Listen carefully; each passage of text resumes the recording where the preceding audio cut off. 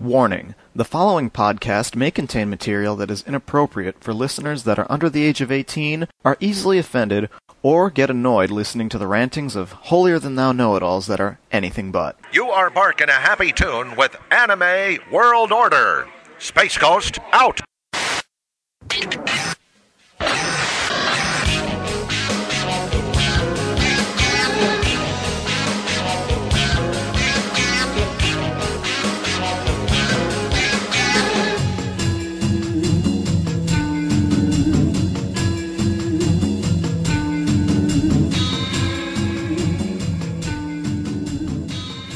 This is Anime World Order, show number 18 for someday in May. Early May, let's hope for. Yeah. Maybe June. We'll narrow it down somewhere in there, but Yeah. I am, as always, your charismatic and fearless leader, Daryl Surratt. I am a official college graduate and still recovering from a cold, Gerald Rathgold. Man, screw you. And I am unfortunately still trapped in college. I'm Clarissa. Each week here at Anime World Order, we tend to review anime, but we didn't do that last week. And we're not doing it this week either. Next week, Woohoo! Go Next us! week, we promise. Next week, we will be back to normal, Sort of. crap stuff that we do. As normal as the show ever is. You might Yeah. say that. To back up a minute, we missed a week before because we were all preparing for JACON, which is an anime convention here in Florida. We all had panels to do. We all had things and obligations to see to in order to be at the convention for our And panels. finals. Finals, all in that. the middle of it. So, this episode, we're pretty much just going to talk about JACON, what we did. Not to be confused with The Truth. We just released, after 3 months, my Search for the Truth at MegaCon. My Search for the Truth at JACON will come out someday. Never is probably a good guess, but Next 10 year. hours of footage, was it? You got? 13 hours. 13 hours. Oh, But good. some of it was panel footage. And on the subject of that, for those of you who really, really want to hear my awesome voice, you can go to www.animehell.org. I posted the entire audio of my panel, so check that out. And in that picture above it, that giant, blazing red thing is Gerald's face. Yes. Yes. So for all you that's people curious as to what Gerald looks like, animehell.org, you can see my what the gorgeous, gorgeous face. his But tremendously red dome. let's get back to basics. Right. You know. On the subject, we mentioned animehell.org. How about we mention ourselves for a change? Yeah. Our website, if you want to check out show notes, if you want to leave comments, emails, vote, Frapper page. www.animeworldorder.com. Send us an email, animeworldorder@gmail.com, and leave us a voicemail message at 206-666-4296 or 206-6664-AWO.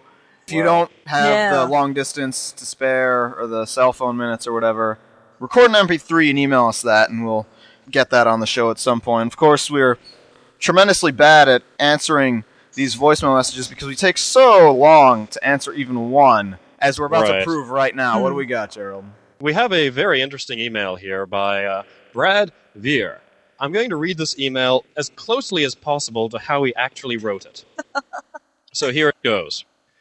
Hi, my name's Bradley Veer. I'm originally from Southern Africa and I'm staying in the UK. I'd like to start off by saying your show is really ace and I enjoy it a lot. I have an interesting question for you guys. You seem to be of center of all anime knowledge in Evangelion there, and there's a rumor that death threats are flashed on the screen that was supposedly directed to the director of the series. Is this true? And what the hell is it all about? Thanks for the review vote. It was really great. Please make Katie on screen Odin! Again, just for kicks. Oh, and Clarissa's got a really sexy voice. Thanks. Keep it up. Excellent work. Cheers. Okay. Thanks, Brad Weir from... Yeah, I'm not gonna... Ew. Caps lock, not your friend. Yeah. Punctuation, your friend. But caps lock is cruise control for cool, Daryl. Caps lock is only acceptable if you're someone really cool, like George Zimmer, founder and CEO of the Men's Warehouse. This is not the case. But yeah, to answer your email, Brad, yes, it is true about what you said at the end of Evangelion. When it flashes text on the screen briefly, those are the death threats that were sent to Hideki Anno Right. for what he did with his crappy Evangelion ending. He thought it'd be really funny to take those death threats and put them up on the screen, and while he was at it, take the camera and cut to the live-action footage because he's really deep. So, yeah. Was the real deal. Those are the real death threats, apparently. Are I don't know. I anime think that was fans kind great? I don't know. I think it was kind of cool that he posted the death threats. I think that's something that, we would do. That's if we something got I would death do threats. as well. Right. So, I mean, if we got death threats, we'd definitely be like, yeah, this is awesome. So there you go. That's it. That and answers that. as another More question... of the truth is Not real. another question, but as another point, Southern Africa. Interesting. Question out there. I mean, I'm wondering if there was any anime fandom in Southern Africa. Get back to us on that. Yeah. Send us an email. Inquiring minds want to know. What other emails do we have? Alright. Jose Sagastume writes us and says, I don't really have a question. I just wanted to say that Clarissa sounds hot. I am also drunk right now. Well, him being drunk would explain why he wrote that email, because, obviously nobody of sound mind would write that email. That's true. Well, yeah, because the last guy said it too, and he was crazy. Yeah, absolutely off his rocker. The only people that ever like me are the crazy ones and the drunk ones. That's my life, people.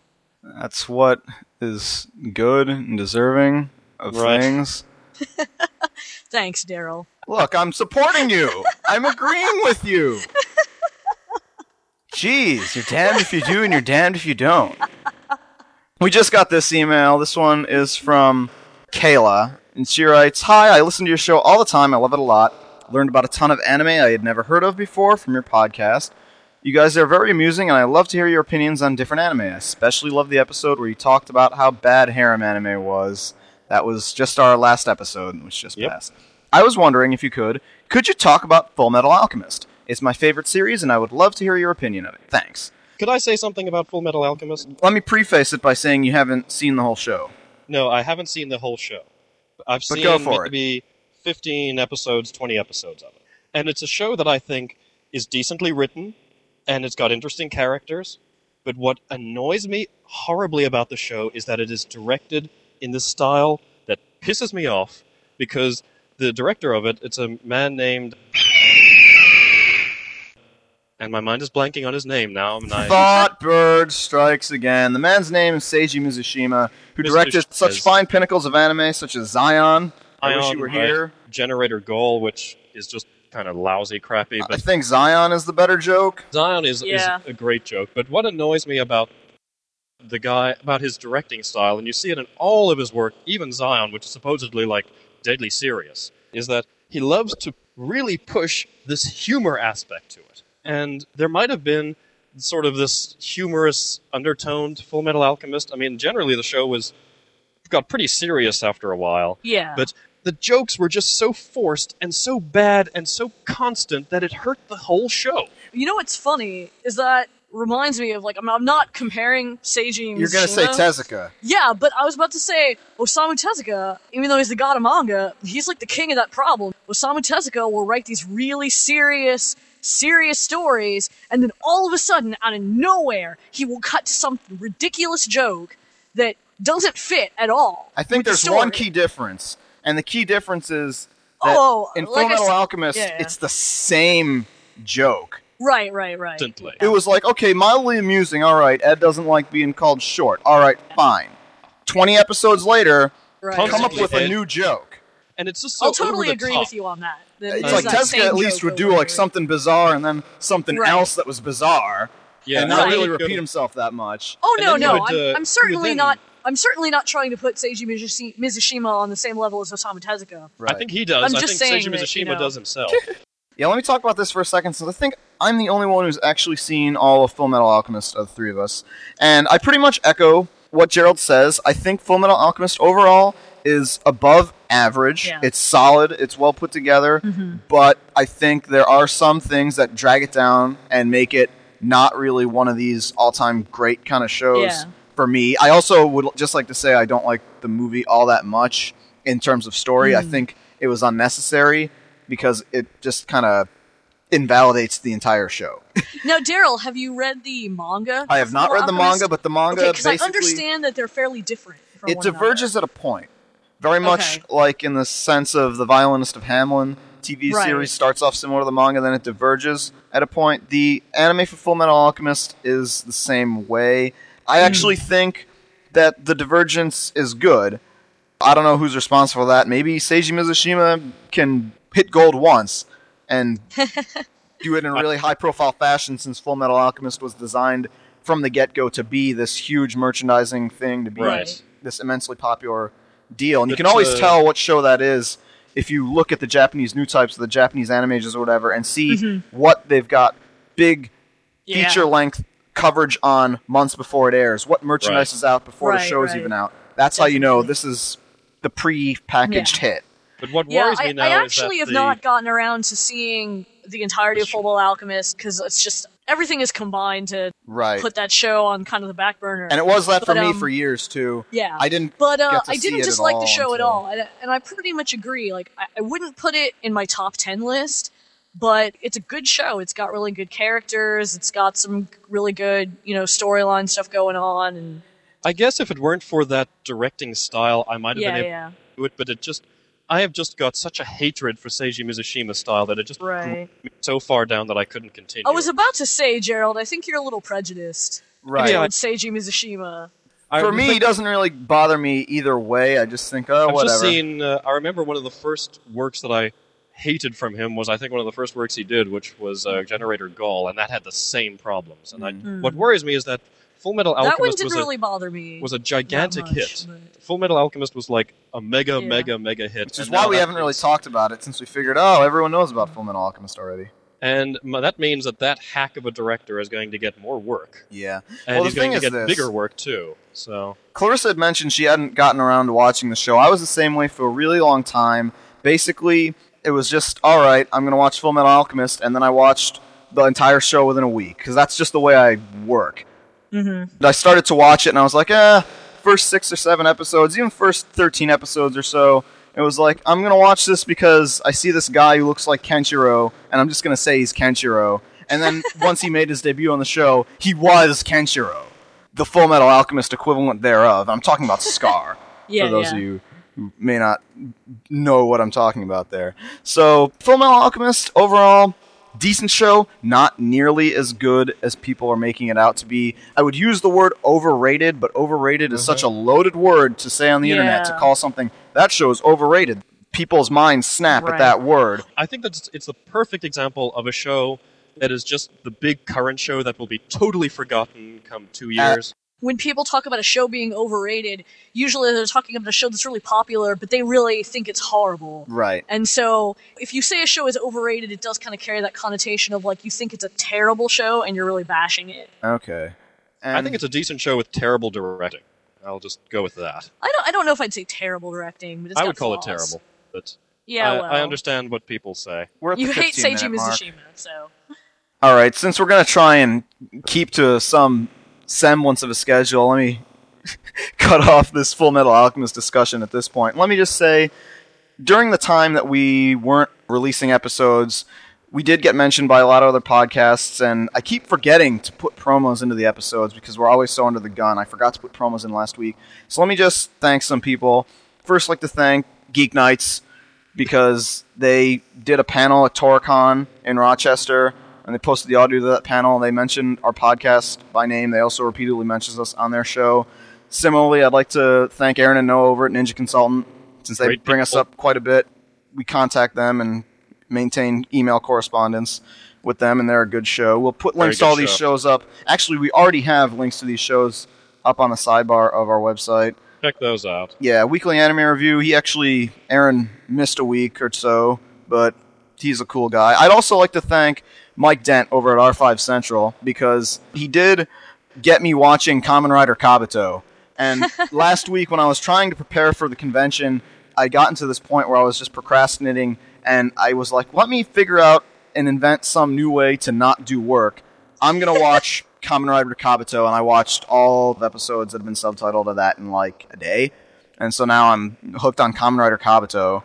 So there you go. That's the only thing I'm on. I'm not watching any anime that's coming out right as it comes out, because I'm just too paranoid about wasting my time on bad endings. But I am watching Kamen Rider Kabuto because I'm guaranteed that this dude is going to spin kick some fool and make him explode every week, and that's how you're going to save the world.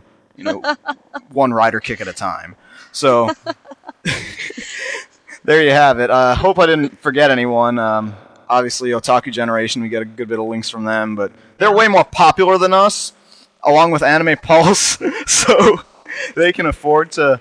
Don't they have like 10 times more listeners than us at least? Who cares? I'm not really in this for the numbers game. I'm in this for causing joke grenades to detonate in the face of young children. So, yeah. On the subject of that, that's pretty newsworthy. We got news this week, Gerald? Let's news! Working to restore power.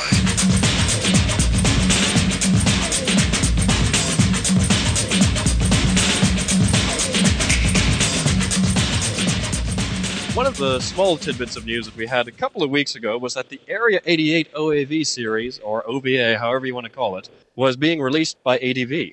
And we were worried about how this was going to be released. And we just got note a little while ago, a few days ago, as of this recording, that it's going to be released as a one-shot release, 195 minutes, $30 on July 25th. That means that they were smart, they put it all together in one package, so it's going to be 2 discs, I imagine. Well, yeah, I assume it's going to be 2 discs and sold in one shot, which is the perfect way to release that, because that is probably how it was released in Japan. There's no reason to be like CPM and split that up over multiple releases, and in the case of CPM, we never did get past the first one. The question that I have, though, is it doesn't have much impact on me because I don't really watch dubs, but did they use the same people to dub this as they did to do the TV show? Yes, that's part of why they did it, because it'll be consistent. Yeah, so they that are really gonna have... sucks. Okay, that totally sucks, because that means they've just ruined Shin Kazuma. They've just ruined the main character. Because that dude, both in the English version and the Japanese, but especially in the English version, that dude just sounded like a robot. Right. That's completely not how Shin Kazuma was in the original OAVs. I'll give Chris Patton the benefit of the doubt for 2 reasons. The first reason is because when I met him at AFO, he said my panel was cool, and he remembered Mazinger Z. That's why I'll give him the benefit of the doubt. I'm not trying to insult the voice actor. I'm just saying that, The second part is that the character of Shin Kazuma in the Area 88 TV series is a robot. Right. We kind of just don't know anything about him. So he could possibly not suck in the dub of the Area 88 OAVs, because I think his laconic performance was more due to the TV series itself. Right, well that's why I was asking, because if they want it to be consistent, if they're trying to make sure that they use the same actors, because they want the dub for the OAVs to be consistent with the TV series, that to me sounds like maybe a bad idea, because they aren't very consistent. Shin was a robot in the TV series, and he's definitely not a robot in the original OAVs, so I don't know, we'll see. Yeah, he's much more outwardly emotional in the OAVs, so I doubt they can really get away with that. I think they're just being consistent in terms of casting. I'm happy that they're putting it out, and I'm as long as they don't release it web only. I still haven't gotten my copy of Prefectural Earth Defense Force. Here. Oh, really? Nope. Yeah. Anyway, that's good news. Yeah, good everybody news. buy that. It's a good price, too. At least I know it won't be dub-titled. That's all I care about. Are you sure? Well, ADV's never done a dub title before, so okay. That's good. And if you want to learn more about the original Area 88, please listen to show number 4, which is on our website at animeworldorder.com. In other news, this is also a little bit old news, as when this show will be released, it will be very old news. ICV2 has estimated the size of the manga market. In 2005, it was viewed as being between around $155 and $180 million at retail. In 2004, it was gauged at about $110 million to $140 million, and now it's just increasing. And they believe that the key trends on this, and I'm reading this off of the ICV2 website, is the growing disparity between the sales numbers of the number 1 title in the top 50 manga list and the bottom title. So basically, you're getting to the point where the big titles are selling more and the little titles are selling less. Well, that's kind of by definition of what the big titles and little titles are, but yeah, I know what they're trying to say. Yeah, that they're trying to say very much gigantic amounts and almost nothing. Almost like the American comic industry, where the number 1 things will sell, let's say, a few 100,000 copies, and everything else sells like nothing. In this case, everybody's buying Naruto or whatever the big top thing is now, and I'm sure number 25 is probably not selling record-breaking numbers. People, make sure to buy those smaller releases. Don't buy it if it's crap, obviously, but there's a lot of stuff in the bottom list that's really good that no one just is buy from with. Eroica with love. Actually, I don't know how that's doing, but I'm assuming it's not doing very well. Probably not. I should point out that the top 10 list on ICV2 is not to my knowledge, something that is ordered by sales ranking. I believe it is just 10 things they recommend. I don't know how they determine that top 10 for manga.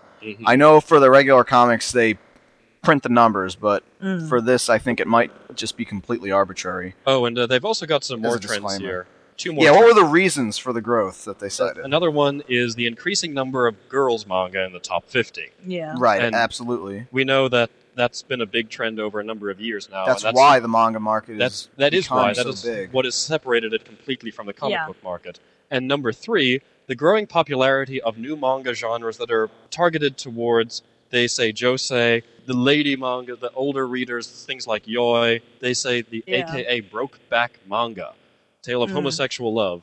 And those are also entering the top 50 and selling big numbers as well. I think that what we were saying just now, the fact that girls are reading manga so much is what is pushing it into these top 50 and pushing these enormous numbers because...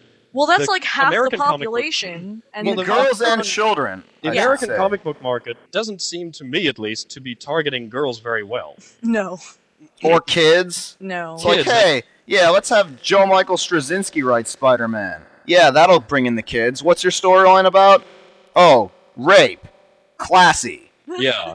This'll bring in the kids. And then scratch their heads wondering why people aren't buying it and decide the solution is to have Spider-Man kill Mary Jane or whatever the fuck they're doing. I think that the reason they did that is because I think that, especially with the disaster that was the collector's market, and people who read comic books when they were kids grew up, and so I think that they realized that they had a lot of adults who were buying it, and kids already were starting to not buy them as much, and so they just kind of focused on that too much. Because they all are like, oh, kids don't read comics, and then you point, hey, what about all these kids buying Shonen Jump? Those are comics, right? And they're like, and what about whatever? I go to comic book stores on a regular basis, and I'm When's the last time you ever seen a kid in a comic book store?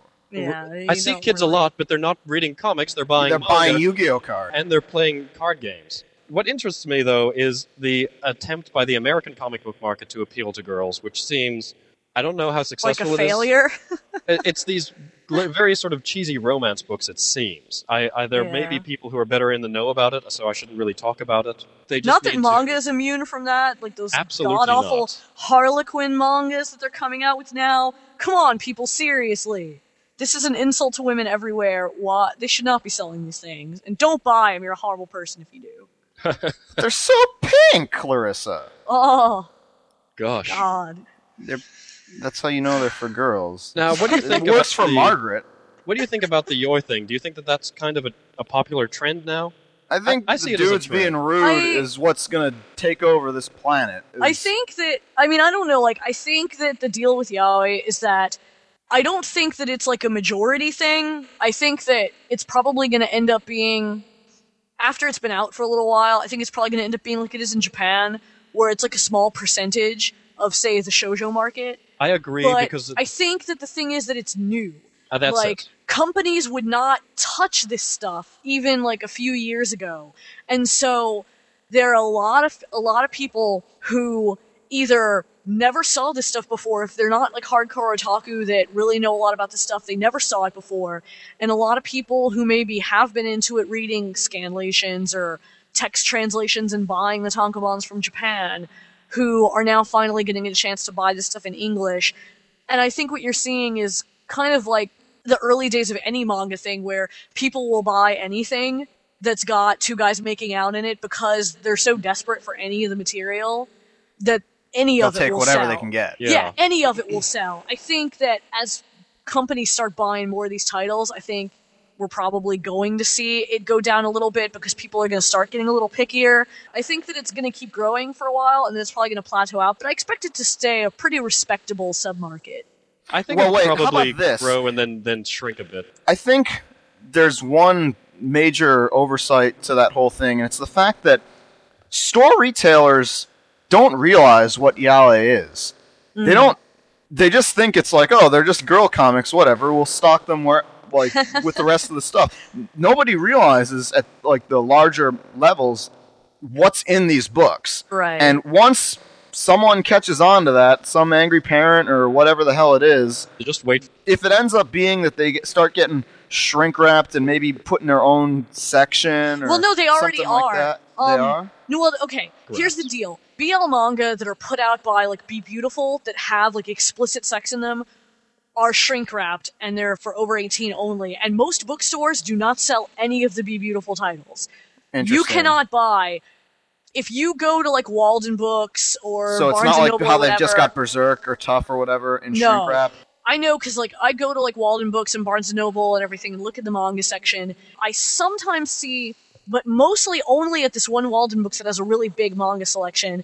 They carry like the DMP BL books because DMP mostly releases stuff like mayhem, and pain. Well, they mostly release stuff like Hoshino. They mostly release stuff like Hoshino Lily and Honami Yukine, who do somewhat lighter stories that are on the younger end of the age spectrum in Japan for BL readers. They're not necessarily for kids or anything. They do have sex in them, but it's not like super explicit. I think the thing is just by looking at the even covers, even those are sometimes shrink wrapped. But I've never seen any of the Be Beautiful ones like Finder or any of that in any of those bookstores. Okay. Well, anyway, that's interesting to know, and I'm pretty sure it's all due to the girls that the market is so big. Yeah. But on to other news. Two things that these go into the we'll believe it when we see it is a Metal Gear Solid movie in the works and a Star Blazers movie in the works. By the way, this is about the second or third time I've heard of a Star Blazers movie being made, so I don't believe that this is ever going to happen. Kind of like I think the Metal Gear Solid thing, the Metal Gear Solid thing, because of Silent Hill doing really well. Yeah. I think Metal Gear Solid will happen, or at least will very easily happen, and oh boy, I wonder if Yu-Bowl will direct it. Uva. You mispronounced his name. I don't think I think Kojima is too much of a control freak. Yeah. I don't think Kojima would let that happen, thankfully. Anyway. I would go see a Metal Gear Solid movie that was done by Ryuhei Kitamura, but then a lot of people didn't like Twin Snakes. Those people suck. I hated it. Those people suck. Those were suck, Gerald. Those were gay Kojima approved of gay it, so cinemas, there. man. Kojima Best approved cinemas of ever it. made, you mean? Oh my Kojima God, they were approved of it, stupid. so it's sanctioned by Kojima. And he created Solid Snake. Kojima and Kitamura are very, very good friends. Apparently they were like college buddies or something. Versus is the best movie ever made. On to other news. Godzilla Final Wars? Yeah, I think those are probably going to be like that live-action Kite movie that never happened. Or the live-action Mai the Psychic Girl, or the live-action Akira, Yeah, or the live-action Astro Boy, etc., etc. Etc., etc. Battle Angel.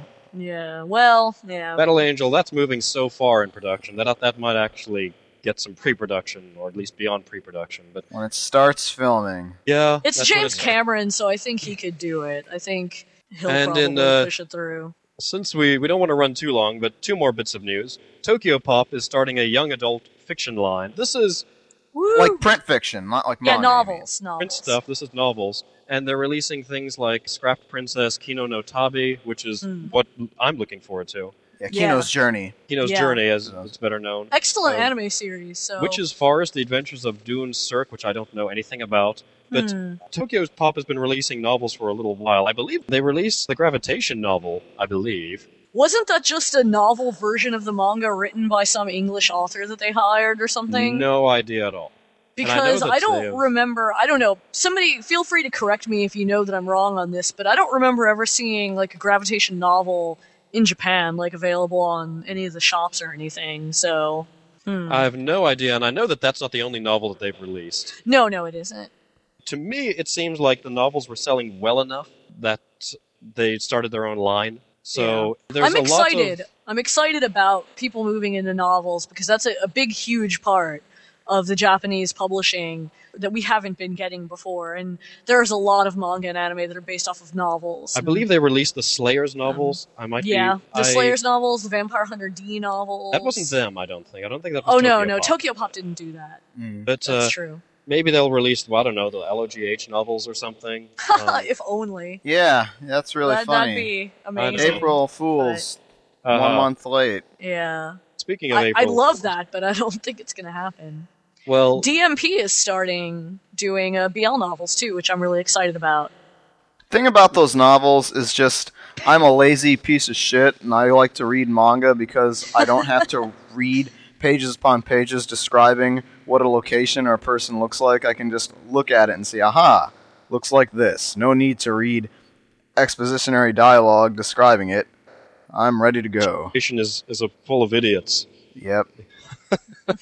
Speaking of a generation full of idiots and moronic things, this just kind of is weird news. Apparently, Kitty Media, Anime Works, their segments, Kitty Media Blasters.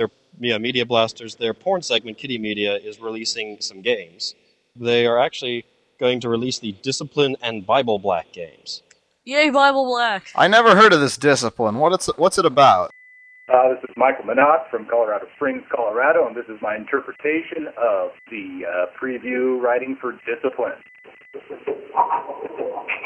Creators of Bible Black series, the best-selling S&M hentai anime series ever, all proud to give you Discipline, a sex-filled dreamer story of campus life where the gals are slutty and the scenery is cock-busting.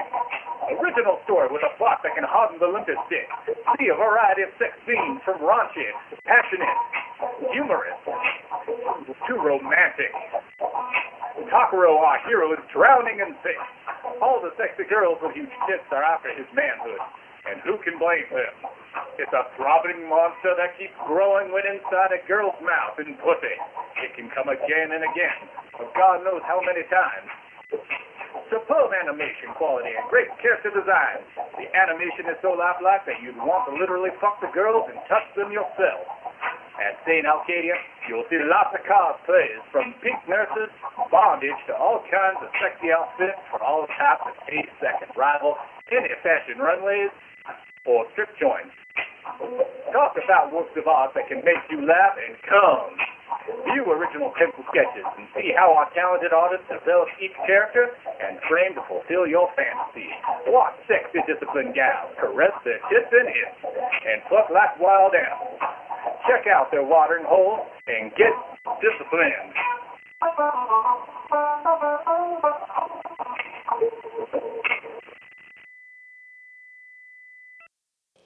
This is weird. I'm just praying that Discipline and Bible Black will have beautiful dialogue that will be worthwhile. In rhyming couplets? Well, out of nowhere, rhyming couplets for a horribly obscure reference right there. Yeah, nobody's gonna get that, I'm sorry. King my dick. I don't think that this was officially announced by them. This is something that if you go to Kitty Media's site, you'll see a section there for games, and it won't go anywhere. Yeah. And then apparently somebody emailed them directly, and they said, "Yeah, we've got Discipline and Bible Black." So maybe this is wrong. That's interesting that they're doing that. Because how many people actually pay for porn? Yeah, like how well is that hentai game market doing? It's not very large at all. Oh, it's very very small. niche. It is super niche because those games are very difficult to play. Right. And I mean, difficult. The gameplay is so challenging. And I mean difficult because they are so long. Oh, those okay, games. okay. They're just novels of text that you have to ream through. I'm waiting for somebody to start releasing... You better ream something. I'm waiting for somebody to start releasing the Illusion games, and then America will see the horror of things like Battle Raper and Biko 3, and then I think that's when the explosion against Japan will come, is when they see Biko 3. And that's when we'll decide that Japan's a horrible place. By the way, for those who don't know, Biko 3... No, don't tell them. Make them Google for it. Oh, yeah. Oh, damn it. Well, Google for Biko 3. You don't want to know what it is, trust me. During your work hours, with your boss looking over your shoulder. Japanese people are terrible, especially Japanese men. You don't want to know what it is. Check in the guidebook. Well, I mean, check for Biko 3 and make sure your boss is there when you're doing it. Oh, yeah. Anyway. I'm bored. I'm bored too. Hey kids, look what I've got for you.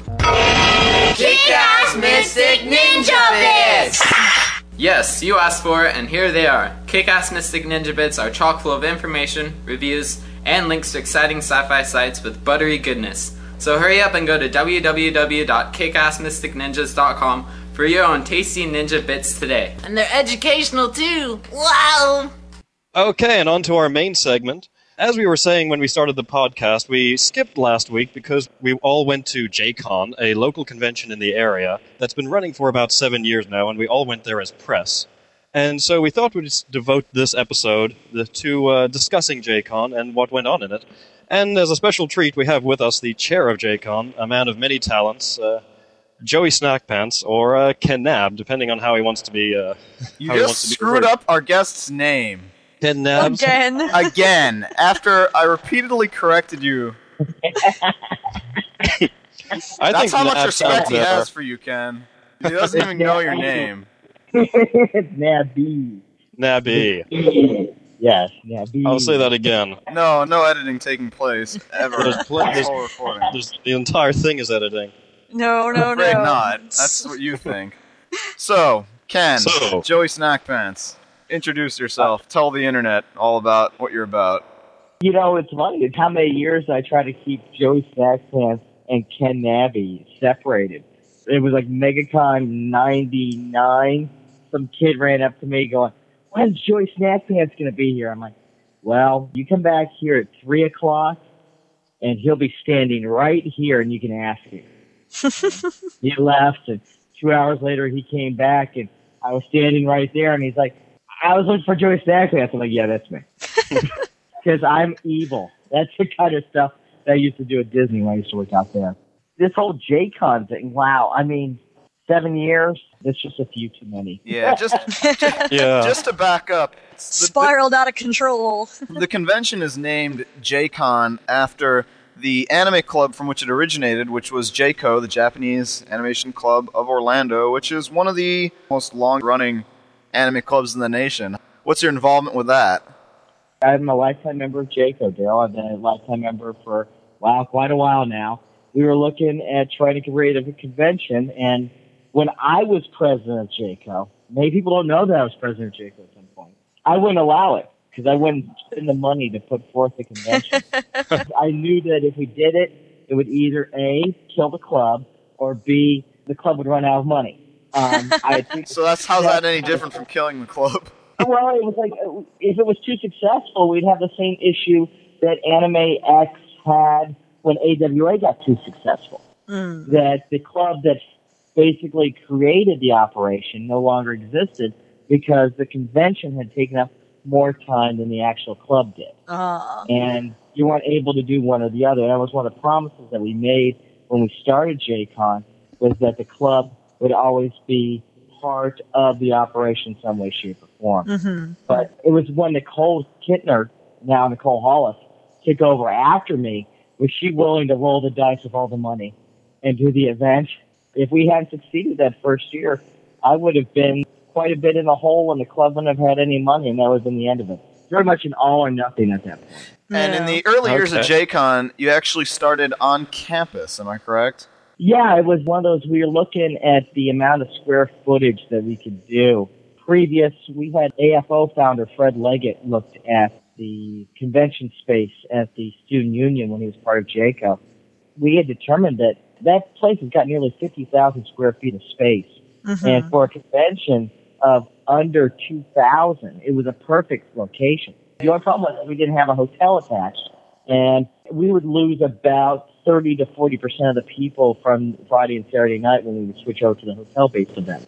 So back then, there was very much a demarcation line. We go, the convention ends at this time, and then we could let other groups like Anime Sushi is one of the groups we used to have do it, Wasabi Anime, other operations do overnight events, and then I could get some sleep. But now that we're at the Sheridan World Resort, we're a full 24-hour operation, and I get even less sleep than I did before. Yeah, you must miss the days when you could get sleep. We'd end up having to all pile into the car and drive all the guests from the hotel over. Used to rent an SUV and be able to fit everybody in it. Yeah, those days. Just to back up, the university, you mentioned the Student Union Center. Which university is that? Oh, you said University of Central Florida. Okay, you mentioned Fred Leggett. Can you tell us a little bit about who that is, what AFO is, etc.? Just because this is not just a Florida podcast, but suckers all over the world tune in. Fred, along with a number of other individuals, including Joe Vecchio, Lonnie Vlad, and a few others I just can't remember off the top of my head, founded the Japanese Animation Club Orlando in the early 90s, 1992 is what all of our paperwork said. They became a club on the University of Central Florida campus because they were sick of meeting to watch anime at different stores. So they decided to go someplace where they weren't beholden to store management or what they were doing or how it was going to be handled. And they moved over to UCF, and they were originally part of the gaming club, and they were just an offshoot of As that. in tabletop gaming? As or in, D&D as gaming? in role-playing gaming, like D&D, that kind of stuff. Which back in the early 90s, it was the same guy. You bought your D&D and you bought your anime from the same place. Right. And then Fred kept that whole operation going for a while. I came on board in the mid-90s, and there was a falling out between many members of JACO on how a convention should be run. Part of that group formed Anime Sushi, which now does events for MegaCon. Part of that group formed Anime Gaijin America, which now runs Anime Festival Orlando, which is the other fan-run convention in Orlando. Very rare to have two similarly sized conventions within the same city. Well, the first AFO was only 30 days before the first JCon. Right. Fred had gotten his act together much faster than we had, and he had picked an August date. That was funny. That first JCon, AFO had pulled about 200 to 300 people that first year in 2000. So all of us were scratching our head going, we're only 30 days later. No one will want to come to our event. So we were only planning about 200 people. And then 500 plus showed up. Which is really good for a first-year convention. Very good. It would really scared us. We didn't have enough of anything printed. I was running around trying to figure out, I was handling operations back then and cutting the checks. So operations, is that just a fancy word for the person who's so disenfranchised with the anime fandom community that their job is to sit in a room for 3 days and then just coordinate walkie-talkies? I don't know. What do ops do? That's what it's become these days. But back then it was very much when the convention doors opened, the chair's job was over, and the operations director then made sure that all the events ran, lines were moved. They were very much handling the operation of the convention. Now, because people don't want to let go of their events, the operations director basically coordinates volunteer and labor hours. Like everybody, you got your panels director that makes sure the panels are operating. You have your cosplay director that makes sure the cosplay is running, and that they even now the operations director handles the lines. Kelly is the director of operations for JCon, and she was in that room most of the time, but for those big events, AMV contest, cosplay contest, and a musical, the manga masquerade. When those events happened, she was there at the line. JCon used to be a bunch of old theme park people. That's why we always had great line management. We knew how to line them up properly and what made people angry in line. So. I would imagine if there's one thing that working at like Disney or Universal teach you, it's how to deal with lines. We'll be talking about some of those events you mentioned in a little while, but before we do that, how long were you able to stay within that student union center before it was just not large enough to accommodate the convention? In 2004, we were planning events, and we were scratching our heads going, we need to have someplace else to have panels, the real large panels. The people that were drawing people, like your panel of Doom, Tom and I's, Transformers, the panels that were drawing more than 50 people. And so we decided that we would go across the street and add one of the larger classrooms, do much like FitCon did, and just add an extra building. Problem is that no one would know what that room was, so now our largest events became... Right, I remember that. I remember that year when it was in the Student Union Center, and then we also had the class building, which had large auditorium space for doing the larger panels, but due to various issues, namely years of people being accustomed to the cons in this building, not a whole lot of people were able to make it out there. And so that's when you started looking at hotels? We had talked about moving from hotels because the other events were doing it. It was a dissatisfaction for our guests and for our attendees. I mean, guest relations labor was going through the roof because I would have to haul people from the hotel to where the convention was being held. Because the hotel was off campus and the Student Union Center was a distance away. Couldn't easily just walk to your room. And people were like wanting to change their costume contest and wanting to be wearing multiple costumes. We were trying to have multiple costume events during the day, so we needed to do that. And the problem was we were all looking and going, what was making JACON not nearly as fun, and we realized it was because the party stopped at 11 p.m. We were then doing one cleanup, moving down the street, then resetting the party back up. Right. And Okay. we needed to cut that out. And when we realized that we were taking up all 127 rooms that the Radisson in Orlando was having, and then we were bleeding over into the 3 hotels, we realized we had enough room nights to guarantee space. My hotel chairperson, who's now my wife, made those calls to find out where we could go, and we were looking for a room night, which was around $99. And the problem was we were at the student union, we had 60,000 square feet. So we had to have something that had at least 60,000 square feet because we were already busting the seams of the student union. The Sheraton World Resort was 75,000 square feet. We could get a $99 room rate. And it was really a true convention resort. It had the kind of stuff that I need as a guest relations chairperson, which is another hat that I wear, as well as con-chair, to be able to make the guests happy and be able to separate them from the attendees that they needed to. So that's why we moved. You mentioned being in charge of guest relations. Does that just mean not just getting guests, but also making Treating sure them the right guests and all that? know where they should be and all that?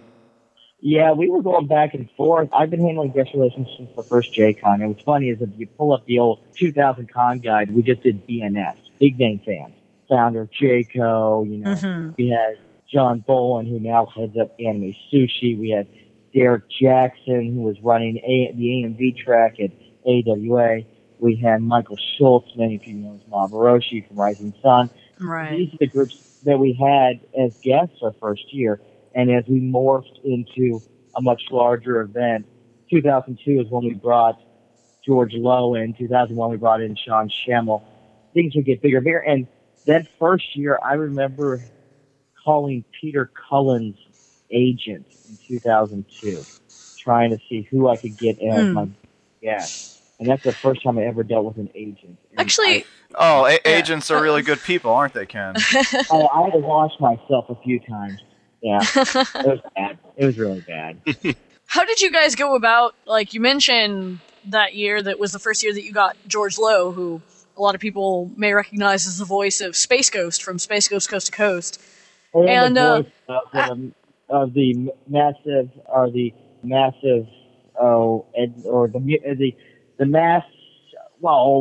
MARTA over in Atlanta. Yeah, does all their mass transit system. Right. Thank you. So how did you guys go about making the decision to get George Lowe and getting him, since he doesn't really do anime work? Well, that's been one of the chief complaints about the guest lineup, which has always been my issue. I mean, it's dropped squarely on my shoulders because I handle guest relations. Why don't we have Japanese guests? Why do we have non-anime type guests? I mean, George Lowe's a great guest. I go to his panel every year, and he's really entertaining. But it was 20% of people that come to JCon come to see George Lowe. Yeah. Every year. Back up. You mentioned MARTA because George is the voice of MARTA. Should probably make note of that since we went to all that trouble trying to figure out what MARTA is. So, yeah, you were just sitting on the bus one day and you heard, or the subway, and you heard George Lowe's voice kick in. And he said, yeah, let's get that guy. How'd you proceed from there? Well, when we were looking at going his work on Space Ghost, we were getting a number of anime fans. We were getting the same number AFO was getting. We were getting the same tracking, and we were trying to bring in non-anime guests so that we could draw other people. Because the primary JCon was supposed to make anime more accessible, be a celebration, the medium. And if only anime fans show up, then you're really not promoting the medium. You're not promoting to other people. We almost started JCon originally as an arm of JCO. The mission of JCO to promote the genre. Right. And I was the medium, Ken. It's a medium. It's a genre. I was introduced to George Lowe by the founder of JCO, Joe Vecchio, at AWA 7, AWA 8. And we hit it off. I asked if he wanted to come on down, and it sounded great.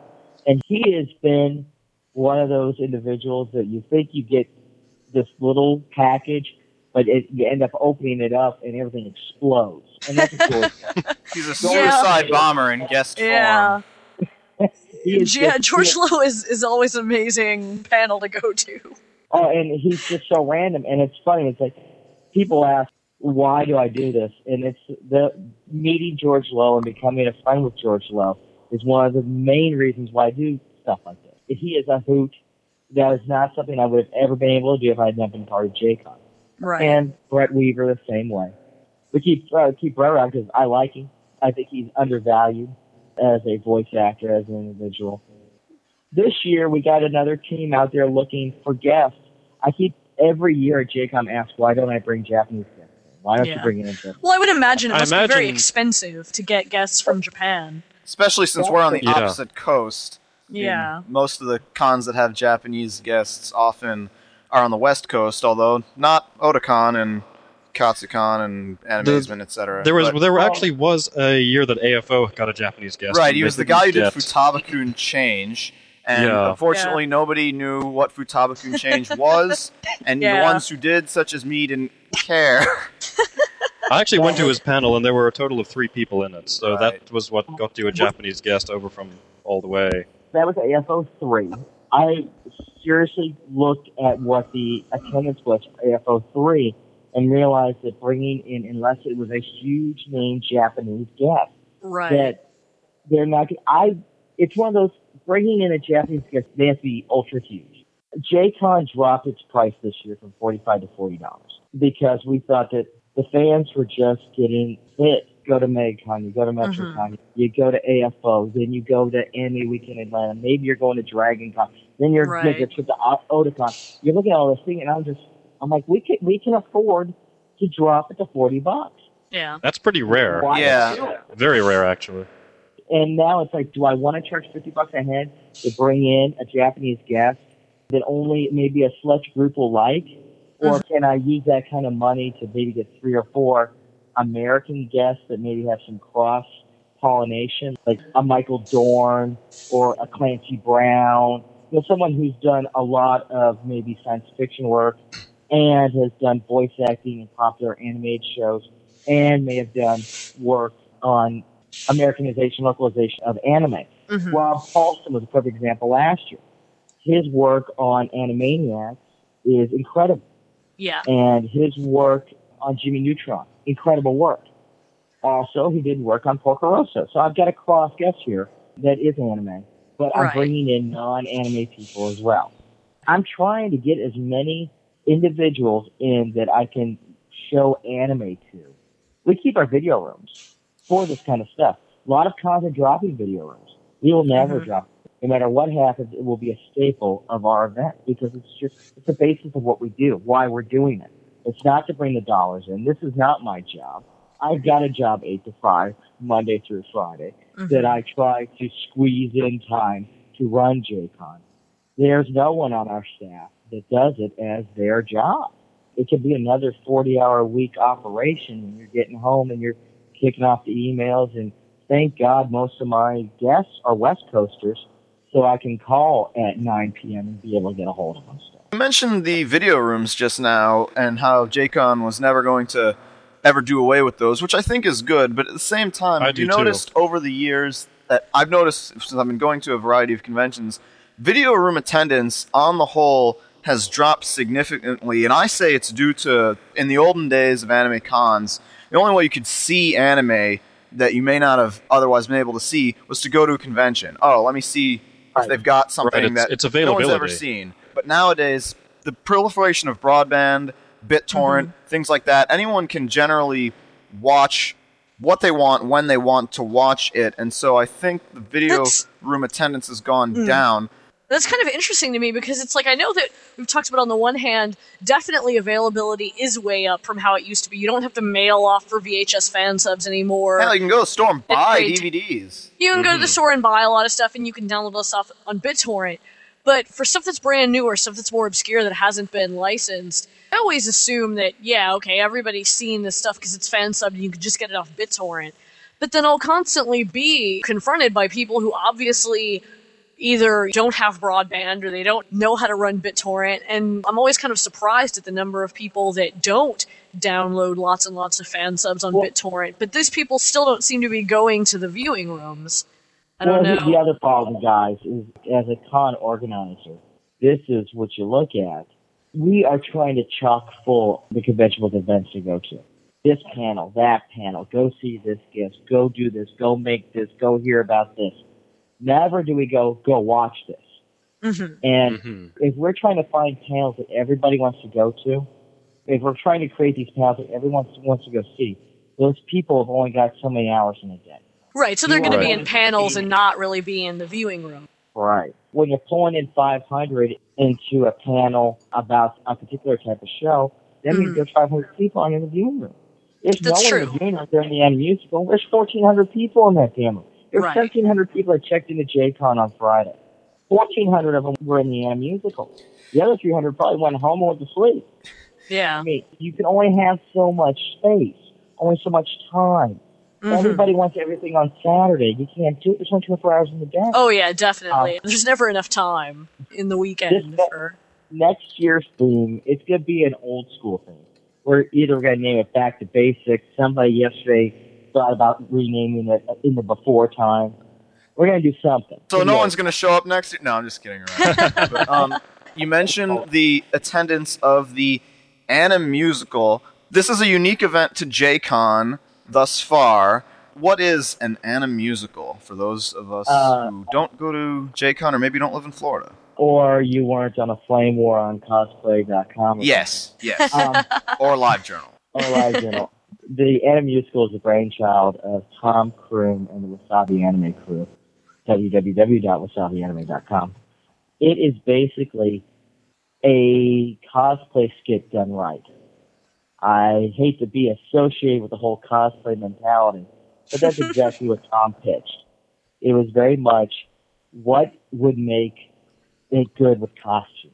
Well, we did costumes and maybe did theater. Well, theater's boring. What's good? Music is good. And basically, Tom has decided to meld anime characters being played by members of his staff to music from either show tunes was last year, or Broadway tunes was last year. This year was show tunes, motion picture themes, and try to make a show that people would enjoy. And it worked since... Yeah, it gets huge attendance. Friday, we had a problem with Friday nights, guys. Friday nights no one come. There was nothing to draw attendance on Friday. We would have a Saturday one-day attendance that would be greater than the combined 3-day Friday and Saturday numbers. And it's like, how can we drive people to Friday?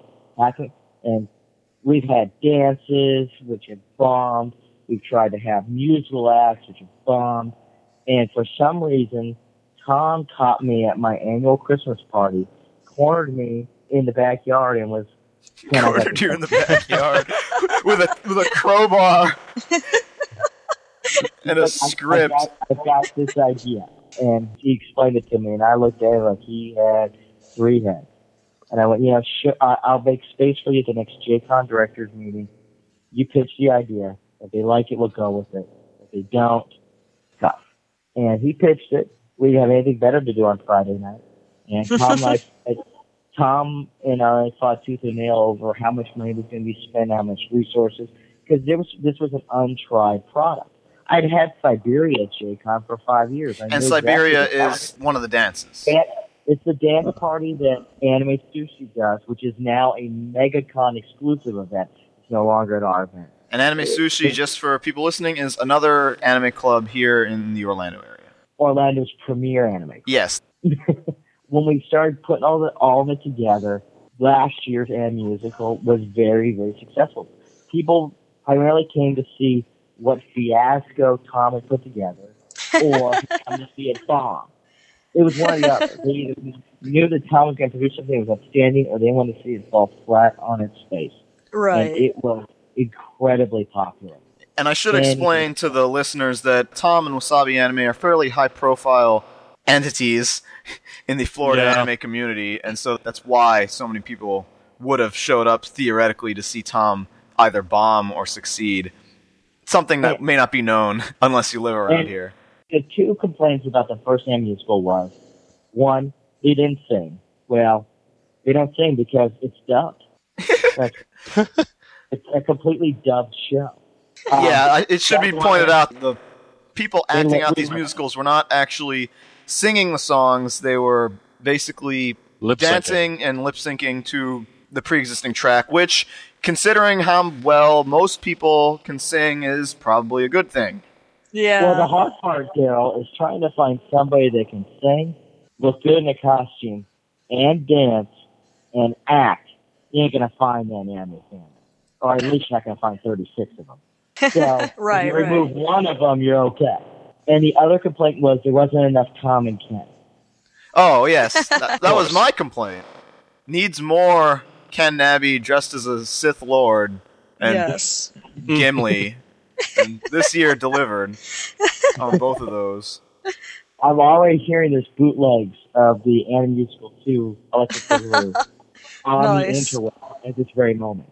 It's interesting that the Anime Musical is as successful as it is because traditionally cosplay events, that is to say, events in which people in costume act out skits, are generally not very well attended anymore, other than by the people in the skits themselves. Isn't that because cosplay skits are usually terrible?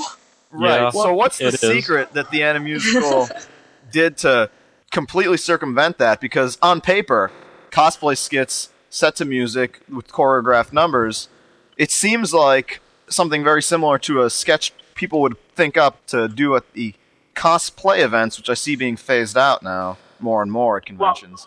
Well, the two major complaints about cosplay skits, or masquerade skits, or however you want to call them, is one, you can't hear anybody. Well, yeah, you usually can't get proper miking. If you have them dubbed over with the music going over the PA system, there's no problem with hearing anybody. Right. And two, practice. Practice. Daryl?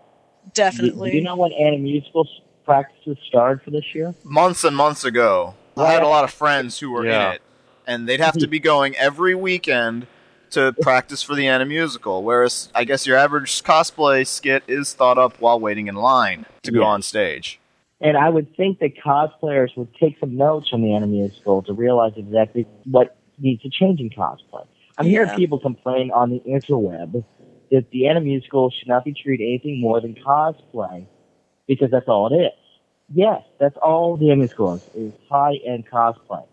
But the problem is it's good cosplay. So that's why it gets premiered. It gets the spotlight because it's good. If we have good cosplay will probably take it more of a center stage again at anime conventions. There you have it, people. So if you want cosplay to come back in force and you want to get more attention for your cosplay, put effort into it and make a good cosplay skit and practice. They can't do that, Clarissa. And learn to speak loudly so people can hear you. You can't do it, and they can't prove me wrong on doing it. So, in terms of people doing cosplay skits, so other things. Other things. What are you going to say, Gerald? I was going to say onto this year. All right. Unless we had something else we wanted to pissy. I'm not getting pissy. I'm convinced. But yeah, that was Friday night at JACON. A huge event was the Anime Musical. And followed by another huge event that Daryl about. Actually, we all had events. And because we missed a week on the podcast, we may as well explain what those events were to justify our lack of work ethic. So let's go in order of how they happened. All right, go for it, Clarissa. Okay. My event was first on Friday night out of all of ours. I ran the Yuri panel at JACON. What time was that? That was at 8 o'clock. 8 o'clock Yuri panel, folks. Yeah, they carded for make sure everybody was over 18. It usually doesn't happen that early, but as Ken mentioned, there's never enough hours in the weekend to have everything, so they ended up having it earlier than you would usually expect. But like I said, everybody still got carded, so it's alright. It went fairly well. It was a little bit of a disaster. We had some technical difficulties. We didn't get a whole lot of setup time. There was another panel in the room right before mine, and my laptop decided to hate me. So we had some technical difficulties that slowed us down a little bit getting started. And we had some other technical difficulties with a disc that Gerald burned that had some clips on it.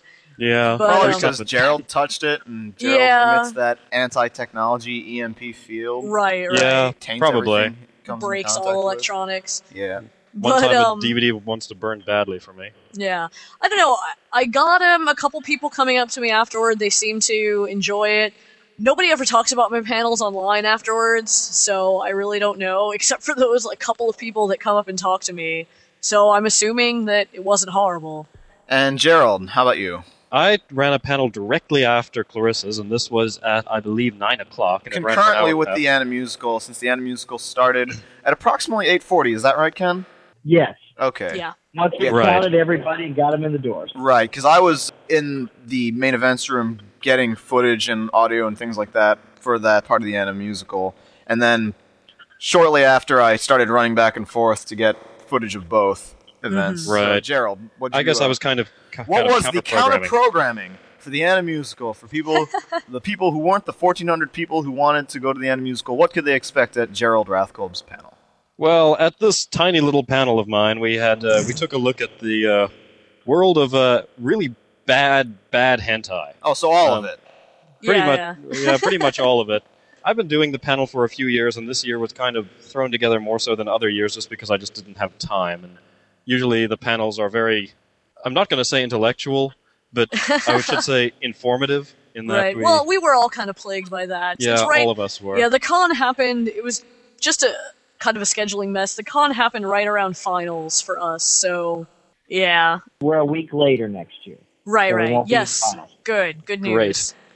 Anyway, my panel's typically how I do it is I kind of run through a history of it, and then it devolves into stupidness. Well, we kind of started out with the stupidness in the beginning and kind of devolved further and further.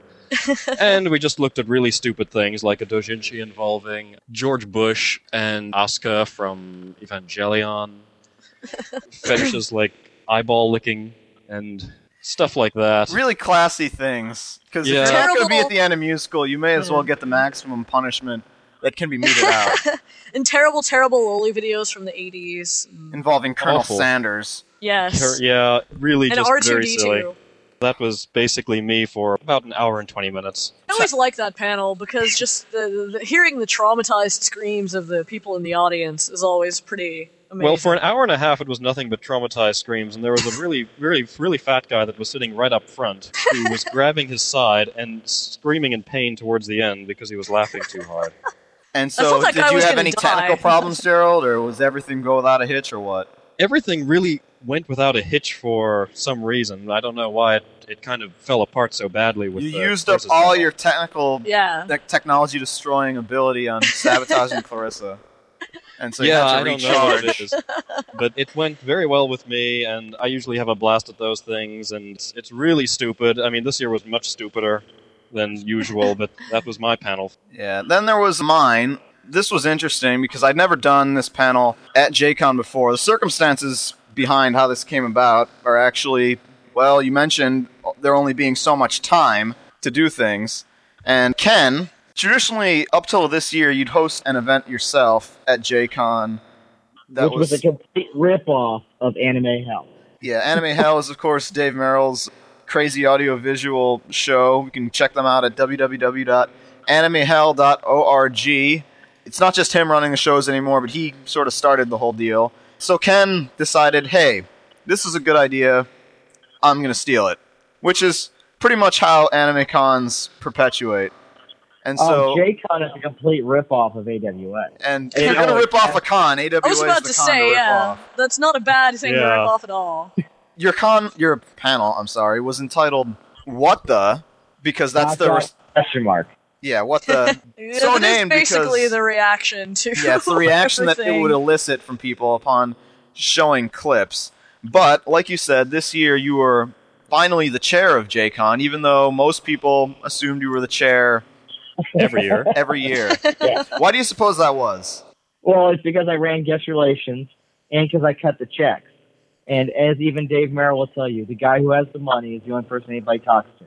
So, I always thought it was because you were always the MC. Yeah, that was it. Well, I have done opening ceremonies since 2001 because Nicole Hollis was the first JCon chairperson, and she was president of JCO at the time. She did the first opening, and then her husband took over for the next 3 years, and he didn't like talking in front of groups, so he had me do it. And then George Lowe would always say, Ken, because I always talk to George and George is loud. So therefore, everybody thought that I ran the show. And this is the first year that I was actually in charge of the event. Jimmy decided to move back to Kentucky and take on Don Anime Life. I don't know what that's like, but I hear it's good. We only called it What The because we were on the University of Central Florida campus. I couldn't call it anything I wanted to call it. Yeah, you couldn't say hell or anything of that nature because it's a college on their grounds. I never wanted to call it JACON. I wanted to call it RatCon. That's what I wanted. Everybody Why says, RatCon? Because it's in Orlando. And what's better than Mice Rat? And that's what it is, RatCon. And what's RatCon stand for? Absolutely nothing. We could put just about anything we wanted there. It didn't really matter. You didn't have to have anime. You said it's like, ooh, this year we're going to be Star Trek. This year we're going to be Star Wars. We're going to do anime this year. But I was not in charge, so I lost. Look forward to RatCon 2007. We've always wanted to do some type of other event back on the UCF campus, something smaller. Do something that's not the Creation-style con. Creation being the guys that run the Star Trek con. Right, those for-profit cons that are generally where people get the stereotypical conception of what a convention is. Because they were so ubiquitous back in the day. Trying to take the AFO JCon model and put it on Sci-Fi Con and make it back to fan run for the fans, so fans can enjoy what's going on, and you're not being nickeled and dimed for. That actually sounds really awesome. A lot of the people that run JCon, I mean, we're all JCon directors meetings basically boil down to what episode of Doctor Who everybody's watching, what happened on Lost this week. My dream is to run a complete Warner Brothers animation convention where it's all Animaniacs, Freakazoid, Tiny Toons, Hysteria, Justice League, Batman, Superman, all that stuff, and that's it. That's what my dream is. But anime convention running and staffing is not about dreams. It's about shattering dreams. Yeah. It's about losing even more sleep during the week. This year, because of your added responsibilities, you were a little too busy to do your What The event, which, as we mentioned, is a ripoff of Anime Hell. So, you went to the other person who could conceivably run a total shameless ripoff of Anime Hell, me. My buddy Daryl. Yeah. Since I have, in the past few years, I've been running an Anime Hell ripoff event at not just AFO here in Florida, but also Anime Week in Atlanta, where Anime Hell actually takes place. So, Ken came to me, said, hey, you want to do your panel, which I call the Panel of Doom, since that's pretty much your fate when you walk in that room, is that you're doomed. And I said, sure. So that means the panel I traditionally do at JCon, which is another complete shameless ripoff, only this time I ripped it off from not just Dave Merrill, but also Neil Nadelman, Anime That Sucks, which is based off their Totally Lame Anime panel, except I run different things. I usually would run that at JCon. This year, I'm doing that at AFO instead. So, Ken said, where do you want to be in? Because last year, the panel was in the largest panel room that JCon had. And yeah. Tom decided to invade his own bedroom again. How dare he? Goddamn Bill Gates of anime storming into rooms and taking them over. You'll get your own show later on. Yeah. We look at women's shirts.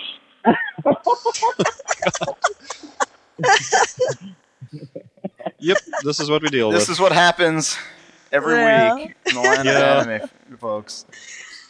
So yeah, long story short, I ended up getting the main events room to go on after the Wasabi Anime Musical had concluded. And they gave me setup time, which I needed all of. I was like, oh, I'm not going to need that 45 minutes of setup time. I'll just plug this in and zoom off. And I'll hit the ground. Yeah, it's a dream, folks. Fortunately, the tech people were there, and we just worked right until start time at 10:30 to get that thing up and running. And of course, the first comment I looked at on the internet was someone who presumably walked in during setup time and said, oh, there's only 20 people at Daryl's panel. Isn't it funny how you always get those technical problems that happen at no other time ever except when you're setting up a panel. Yeah, that's always pretty That's just the amazing. law, the way things work. Right. Now, you had a theme this year, didn't you, Daryl? My theme for was your panel? ninjas. Yes. Since I figured, what do anime What better kids like? theme? Right, with Naruto being so popular. Right. And so I just found a whole bunch of silly 80s ninja movies to intersperse, because in this day and age, and Ken can attest to this, it's really hard to find goofy video clips to show people they haven't already seen, courtesy of YouTube, courtesy of Google Video. Oh, yeah. It got so hard every year. It ended up becoming not but Joy Snackpants presents The Covert Operatives and something else you can find. Yeah, because the Covert Operatives is this 15-minute short. It's amazing. It's done using G.I. Joe figures. It is. It's a classic. A lot of 27 minutes long. I used to get half my time out of it. Yeah. Really? Wow. It's a classic. It's the one you sent me was only about 15. Yeah, it must have cut off because it doesn't. It has the extended scenes and the PSA announcement at the end and everything. Right. But the thing is the reason that would come back every year was because it was something that you had that people couldn't easily get or see anywhere else. The only way you could really see this was to come to this panel at JACON. But now, it's harder and harder to do that, and you don't just want to put on a panel where everyone is like, oh yeah, I downloaded that last week. So what do? Okay, well, I showed movie clips because that's not something that you'll find easily on the internet. And it worked pretty well, I think. Obscure stuff. Yeah. It's all about obscure, funny stuff. I mean, the corn pone stuff used to be a staple. The phone. right. Pong. I mean, number of times. Yeah, Corn Dog 7 and stuff. Corn Dog. Oh, it used to be Corn Dog 7. Now Corn Dog 7 remastered over and over. Boom Zumba. There for a while, my panel was just the Covert Operatives TV Funhouse and some Corn Pone stuff. Because, everybody loves Stranger Dan. Yeah. And, of course, we do have a link to Corn Pone Flicks up on our website, www.cornponeflix.org. That's P-O-N-E, not P-O-R-N. So you can go there. You can watch these shorts that we're talking about. I actually ran TV Funhouse and Corn Pone Flicks at my panel myself just because a lot of people just don't know about these things, and so you get away with it. Yeah. I mean, look at all the Corn Pone Flicks jokes I throw into each episode in the hopes that, 3 people get it of this podcast. Isn't that all your jokes? Yeah, all my jokes are CPF quotes in some form or fashion. I'll admit it. You can go to animehell.org and check out those MP3s for people who really love my own voice. I think I actually mentioned that in the intro. And there's a picture there of all of us as well. So yeah, that was basically Friday night at JCon. Daryl, you missed DinkyCon. I was there for DinkyCon, and I've got a photograph of you at DinkyCon. We got there late to DinkyCon. I know. In fact, by the time I got there, I think all the amazing stuff had ended already. In fact, I've got a pretty spectacular photograph of DinkyCon. Yeah, George Lowe had already left by the time I arrived at DinkyCon. Right. DinkyCon is just the term used to refer to Ken's private party that was held after the Animusical on Friday night. It was held in the Video Art Track room. It was invitation only. We used to do, when we did the one and only DreamCon that ever existed, George Lowe was there, and of course I was there pimping. Oh, I was there to see Marv Wolfman. And I showed up at George's panel just to say hi. And then he calls me up on stage, and he spends 45 minutes talking about me and JCon at his panel. And his comment was that we need to get together and make DinkyCon. We'll only invite 20 people and charge $500 a head. So I decided that I'd make DinkyCon at JCon, but, invite 60 people and give out free drinks. And there's nothing better than George Lowe and free drinks.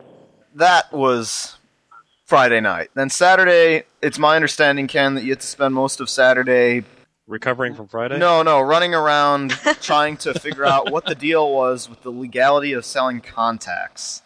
Oh, yeah. Let's explain that. Rogue optometrist. Dun, dun, dun, dun. Dun, dun, dun, dun. Or I like to say, optometrist for justice. We got some optometrist that had a bug up his ass, decided that somebody selling contact lenses in the dealer's room was illegal, and he kept threatening to call OCS. And I really want guys in green uniforms to show up. Oh, that was just so stupid. I don't get people sometimes. I really don't. JCon or any anime con, period, does not really have that much control over what the dealers decide to bring in. The best you can do is say, okay, you can't sell this, you can't sell this, and if we see you selling this, we'll shut you down. But, contact lenses for all those Naruto cosplayers or whatever who want Sharingan eyes, that's not generally something that you've ever seen people talking about, oh, that's completely illegal. To me, it sounds akin to selling things like sunglasses, but what do I know? But yeah, Saturday generally is the busiest day of a convention, generally the most attended. There were these staple events such as the costume contest and the AMV competition and things like that. Ken, you have a pretty high involvement in AMVs. Why don't you tell us a little bit about that, since we know nothing about them?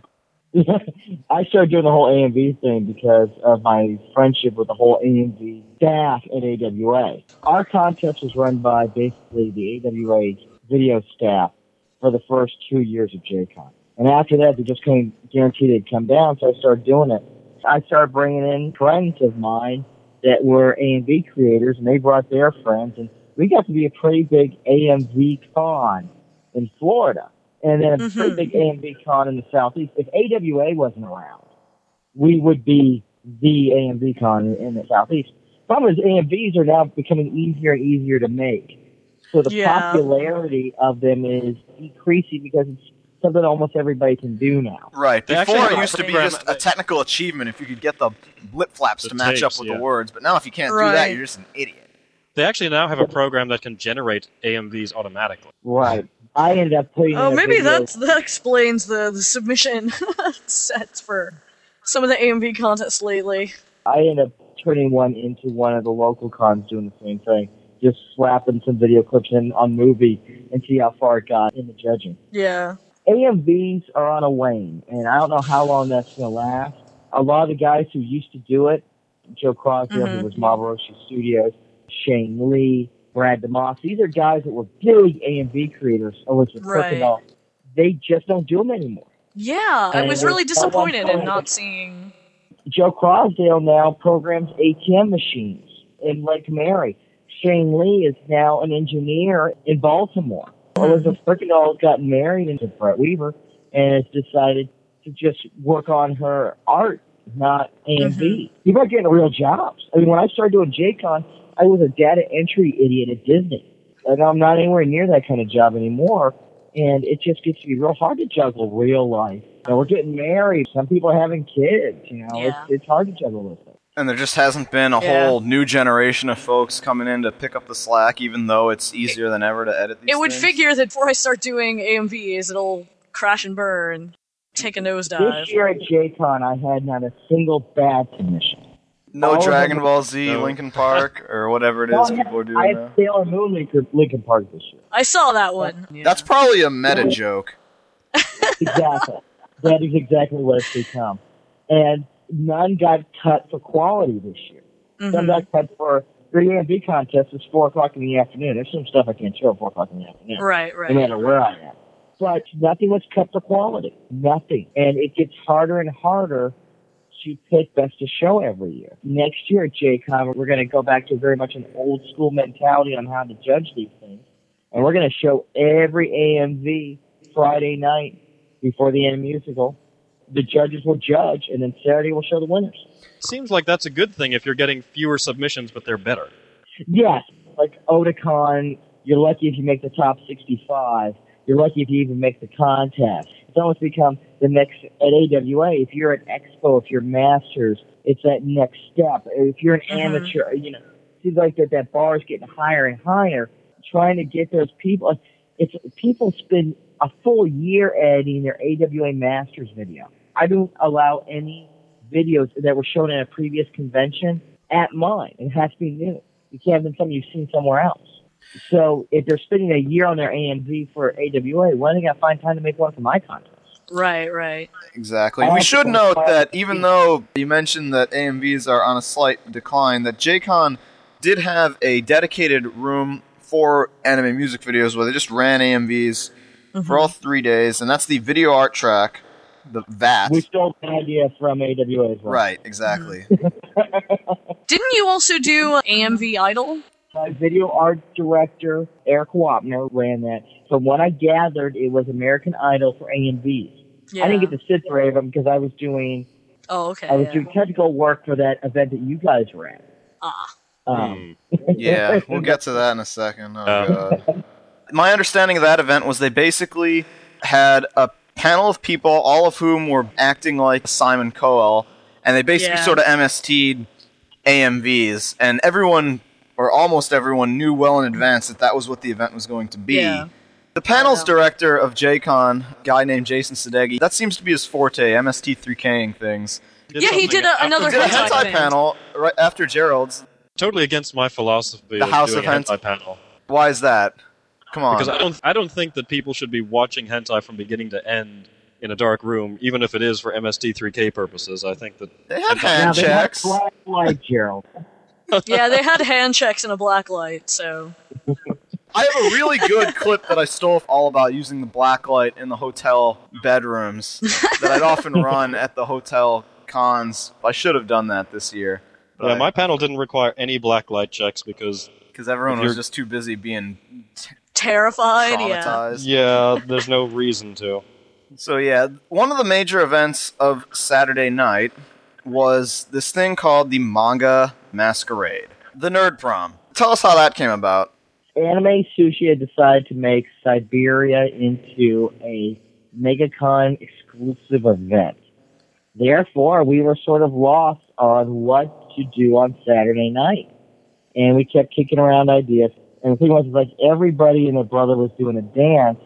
And we had seen formal balls done at other conventions, AWA as well. And this was one time we weren't going to jack an idea from AWA. We were going to take an idea from AWA and try to improve upon it. And we took all the complaints that people had regarding formal dances at anime conventions and tried to fix them, and also try to add a specific point of theming. We decided to make it a masquerade and actually require masks and require formal dress. One of the things I learned when I was at Disney working grad nights, kids in ties don't make nearly as many problems as kids not in ties. So we made them all gussy up. The odds of them causing problems were much less. Wasabi Anime had an idea of the type of music, supplied some DJs. Kelly, our ops director, just got off of helping run the Lake Howell prom here in Orlando. And I went, kids, go for it. I will rent a tuxedo and I will show up. And I rented my Casino Royale special and watched them pile into that room. Oh my. I kept saying over and over again that we were not expecting the number of people that we had for the Manga Masquerade. We had about 450 to 500 people in that room participating in an event that we were expecting only 150 people for. Wow. They enjoyed it. Tom's DJs, Eddie and Dahlem, did a great job keeping the energy up or bringing it back down as the attendees wanted. And then what we did was we originally were going to give away a PS2 so we would actually guarantee that some people would show up. Right, because you were concerned, who's going to show up to this thing that we've never done before? You got to throw in something to sweeten the deal. Much like I said about we give away stuff at opening ceremonies so people will show up. We're going to give stuff away at the Manga Masquerade. We give away a PS2, a copy of Kingdom Hearts, a copy of Kingdom Hearts 2, and the Kingdom Hearts 2 Special Edition Clue Book. And we named it Hearts of the Kingdom was the theme of the Masquerade. So we gave that away at the very end so people would stay through, but we didn't need to. I mean, we were shooting them out when we switched the lights over for the rave that evening. So you mean to say this was a formal event where they didn't just have everyone in formal gear and then play rave music and have a smoke machine on anyway? The complaints we had about balls is that they did not want a cosplay event. They did not want stupid acting on the dance floor. That's fun for about 5 minutes, as people say. They wanted to be able to dance. And the thing is that if they're all bad dancers in the room, they all dance badly together. So it was incredible how well that went over. And we removed the acting portions that other balls tried to do. We decided just to basically make a John Hughes style prom. Except for all the stuff. Minus the pink and the breakup. Yeah. The masks, they gave the masks out for free for people who didn't have masks. They had panels for mask making if people wanted to make something more elaborate. Yeah, What was the most ridiculous mask you'd seen at the event? There's a lot of peacock feather masks. Huge feathered masks. There was like, oh my. I got hit upside the head with somebody's Roxanne mask. Big nose, huge nose, hit me in the back of the head a few times. But there was one that was just killing me. It was a full-on mech head. Oh, wow. He was in a tuxedo with an RX-78 gun in his hand. That's pretty amazing. We need a picture of that guy. Yeah. I think for all the people who want to costume as Pyramid Head from Silent Hill, I think the Butcher apron is antiquated. I think the way to go now is to have the Pyramid Head and a tux, and maybe like a monocle just glued onto the pyramid somewhere. Put a new spin on things. But yeah, that's a really good RX-78 and a nice formal wear. And that pretty much covered Saturday. Admittedly, for me, my Saturday was generally spent recording interviews and going on super adventures and things like that. You were at the Yowie PJ party, Daryl? Oh, actually, Yes, that's what I was getting into, Ken, because that's part of my super adventures. JACON this year had several hours of programming, which we'll get into in a later segment, because this is the actual JACON report, and the truth report about JACON is forthcoming. But they had two events. One was the Shonen Bash. Why the listless sigh? No, I'm just... The Shonen Bash, which was PG-13, so to speak, event, which, as the name implies, was, well, let's see, it wasn't your typical Shonen Ai style panel. It was more like that plus people serving other folks, because the night before, and we forgot to mention this, there was a themed host club event, and a lot of my friends, they needed badges for the weekend. And they said, well, what can we do? And they said, you can volunteer for the host club and the Shonen Bash and the Yaoi party. And they all said yes. So I had to go to all of these to get blackmail photos. Every single one of them doing things. We've got plenty, let me tell you. Yes. And so... Daryl, I got complaints that how dare we run the manga masquerade opposite of the Shonen Bash and the IPJ party, because they could not attend both, and they were very angry. Oh. Yeah. Oh, dear. That is a tragedy. Yes, But it is. you can't have those events earlier just by the nature of them. So they're inherently late-night programming, and you can't really have a dance in the middle of the day either. Mm-hmm. So they're kind of stuck with that. But there were plenty of people at both. It's not like one's attendance suffered as a result of being scheduled opposite the other one. And so a lot of people spent a significant amount of time till like literally 4 in the morning at the Dudes Being Rude exhibit. That's pretty much the main Saturday events. The Manga Masquerade and that whole guy thing. Friday was the hentai night. Saturday was the other cool thing night. Then Sunday came about. And oh dear. Traditionally, the main JCon event for Sundays is the Anime Family Feud. But this year, that did not happen. I was looking forward to see what members of the Robotech Defense Force people could not name. Every year it's the same. Yeah. Or how many shows from the 80s that they name are actually, when, you know, they get the question of name anime from the 70s. Yeah. Yeah. One. Cutie Honey, number one answer. Not Star Blazers or anything Transformers like is the number one answer. Oh, yeah, that's a Totally 70s wrong. show. Yeah. Yes, it is. Very 70s. By the nature of the Family Feud, it's always you have to ask X many people a survey question, and some of the organizations in Florida would decide, all right, let's all answer this, and then when we go on, we can win. By force of X many of us answering this, it can be the number one answer. I don't think it was win, Daryl. I think it was just what reaction they could get. We stopped giving out prizes for Feud in 2002. Yeah. I think it's just one of those. They would get their groups together and go, okay, complete the Yaoi couple, Hiro, Yui, and ... and then you would then fill in the answer. And then, of course, it would be Duo Maxwell. And the number 2 answer would be Julie Snackpants. Okay?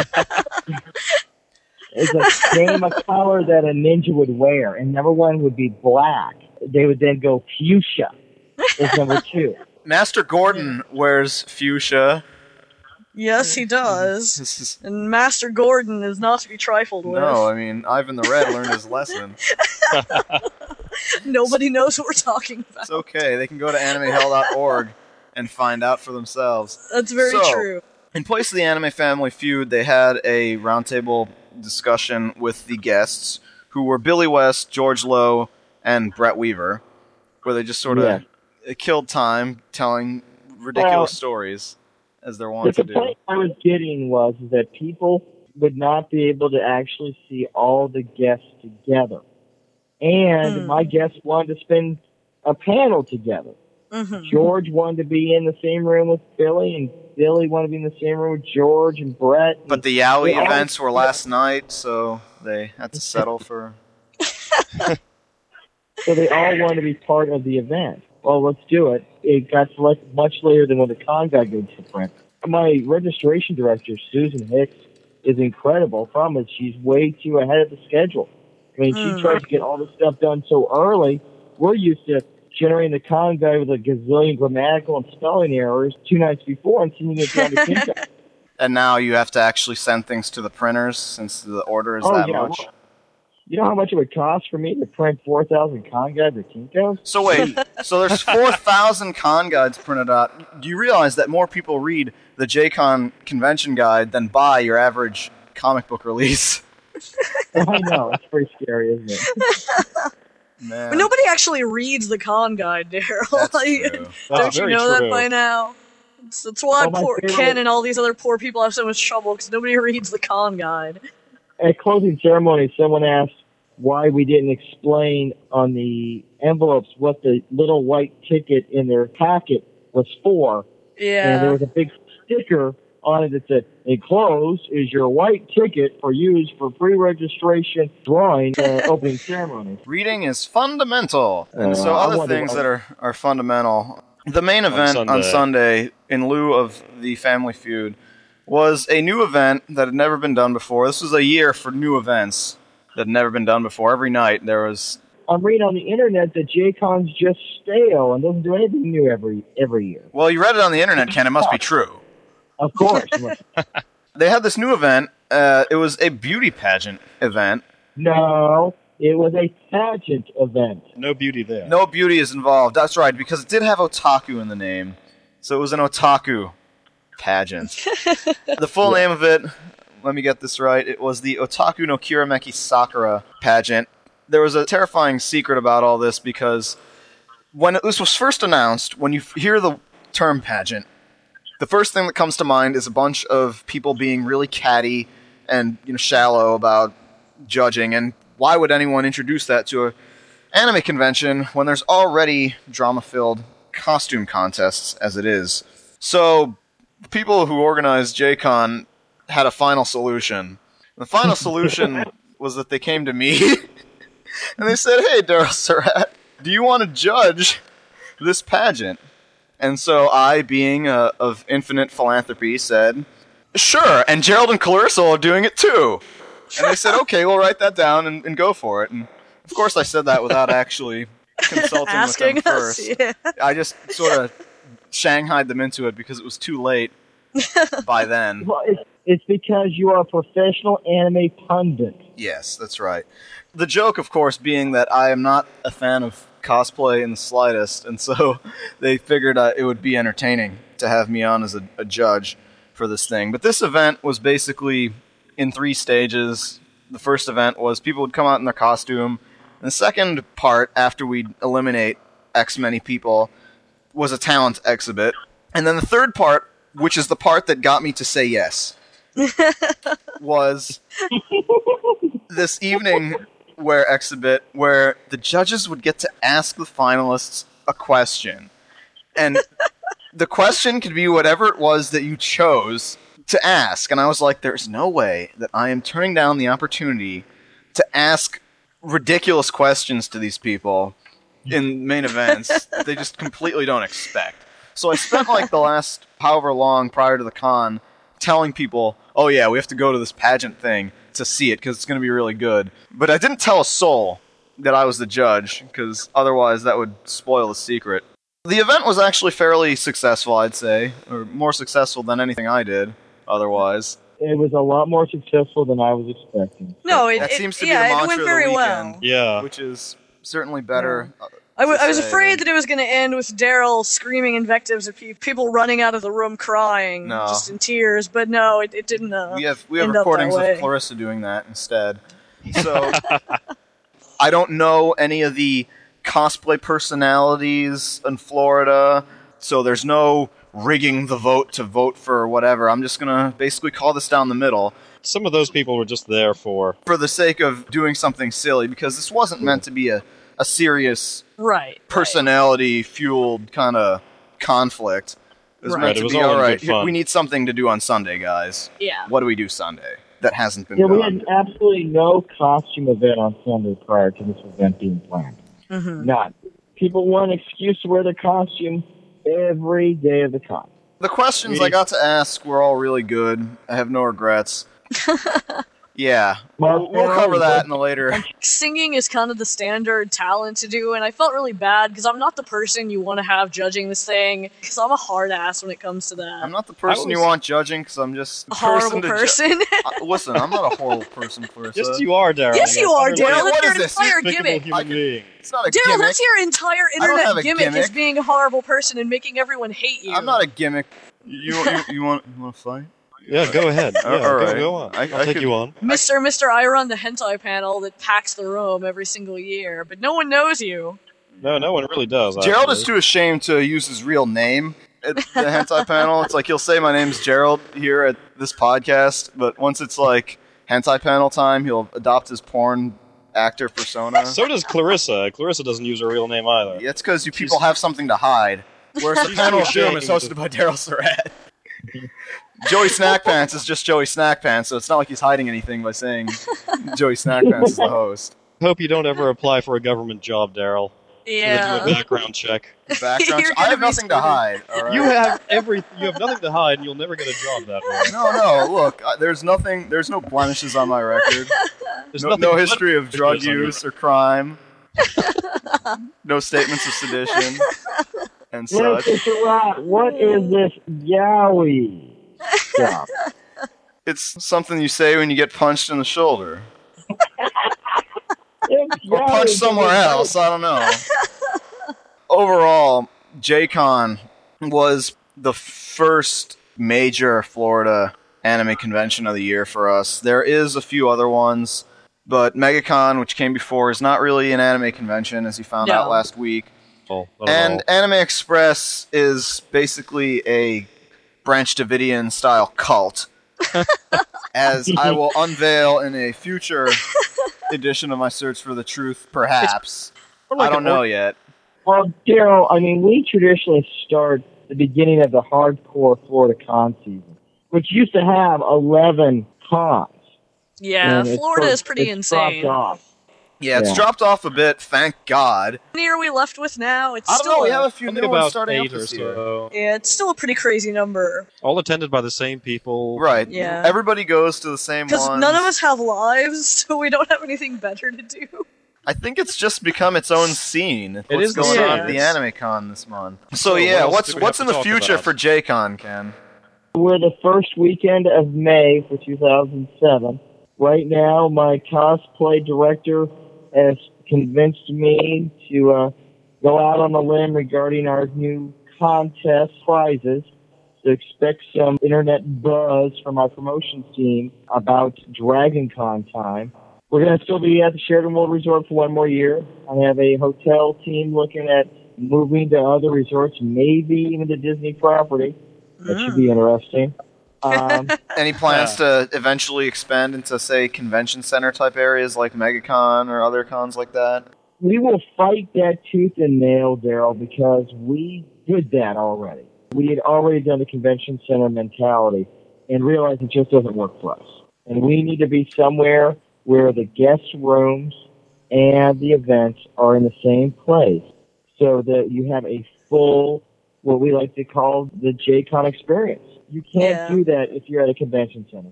The party has to stop and it has to move someplace else. And we don't want the event to stop. We want to keep it going until Sunday. Yeah. See, we should probably wrap this up now. Yeah, time flies when you're having fun or doing whatever it is we do here.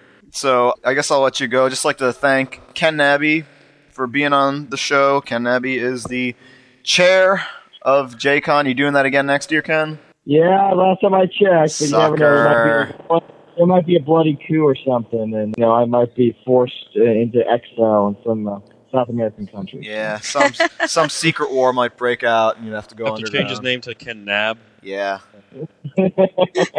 Now, make sure that Gerald watches Giant Robo by the time I talk to you guys next. Yeah, in fact, if you want, we might have you back on the show when we review Giant Robo. Yeah. Oh, the greatest show ever! Yeah, we'll strap him down one day and make him watch it, and then he'll probably hate it anyway, because... Watch the show! And then he'll hate it anyway, because he's Gerald and he has to hate everything, so... Yeah, remember when I told you how good Cars was going to be? You ended up liking it just because I said it was good? Remember that? Yes, I we'll be love talking that. about in the weeks to come, because we have our Cars review, and we watched it at the convention as well. Yes, that was an interesting reaction from the room. Yes, the crowd just loved it. So yeah, thanks very much for being on the show, Ken. We'll see you at some other point. I guess you've got drinking to do since it's, almost midnight on Friday. I gotta go at Apple tomorrow. The trials and tribulations of being married. Well, it was great to have all three of you at JACON. I know my wife appreciates the effort you guys put forth at the pageant. I don't think we could have had a better group of judges or a group that would have brought as much personality to the event. Oh, it was just me bringing the personality, Ken. Oh, shut up. These other ones are just dead. Oh, sorry. I forgot. I thought their microphones were muted. Whoops. And a look on the audience's face when Lily announced the judges. I wish I had a camera. People actually know us? I don't think anyone in Florida knows who we are. That's how we get away with these segments on the truth. That's going to end very soon. Yeah, I was about to say, you're going to be in trouble, Daryl, because pretty soon the jig's going to be up and no one's going to talk to you Jig's going to be up really quickly, and I got to find that kid for MegaCon and just make my personal, full-time beat kid.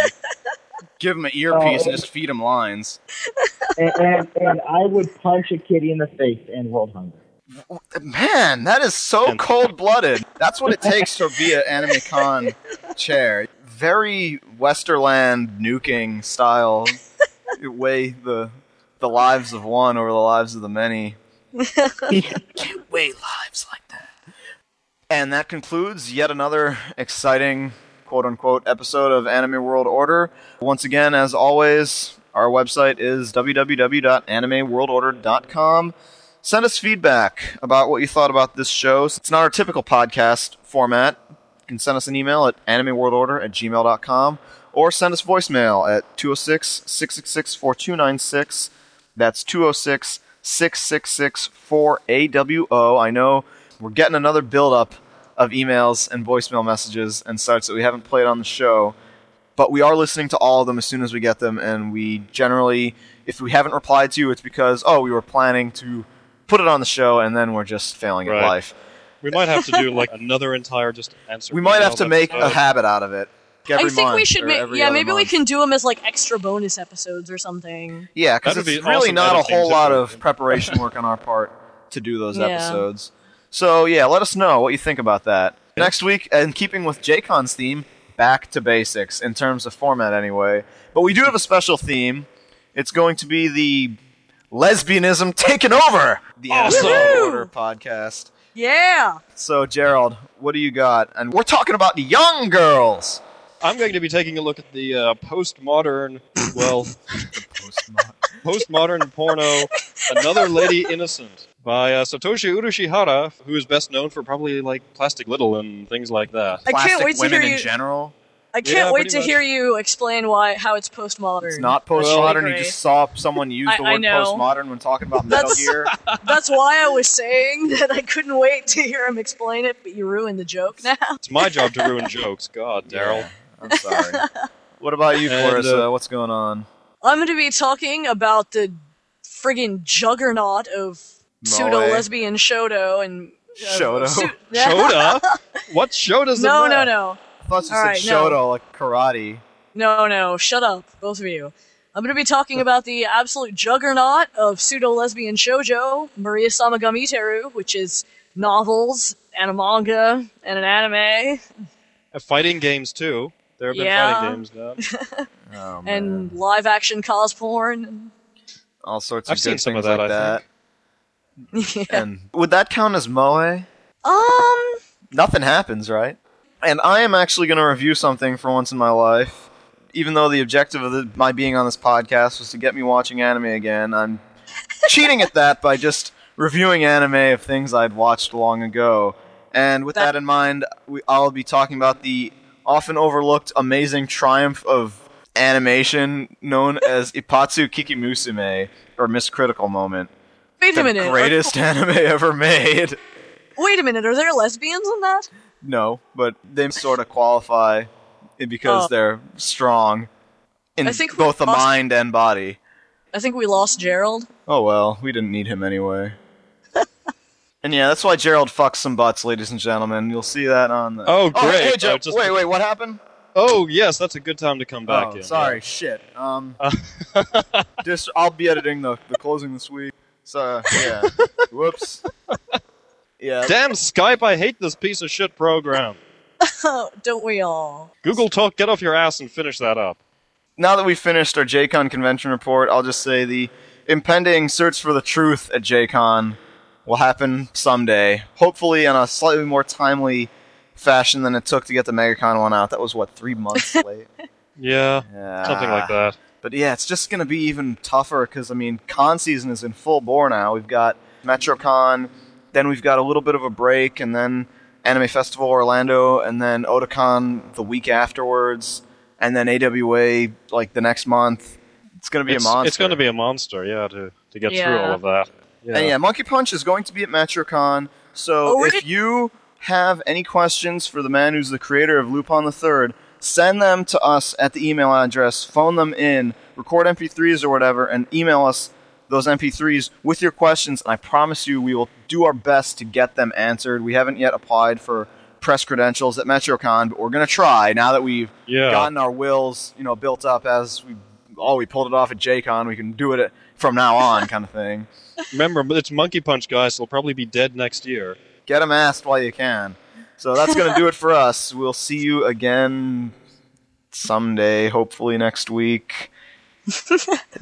Have we ever lived up to that promise? Next week, yeah. In our early days. All right. A whole 2 months ago. As long as we don't say in 7 days. All right. Later, folks.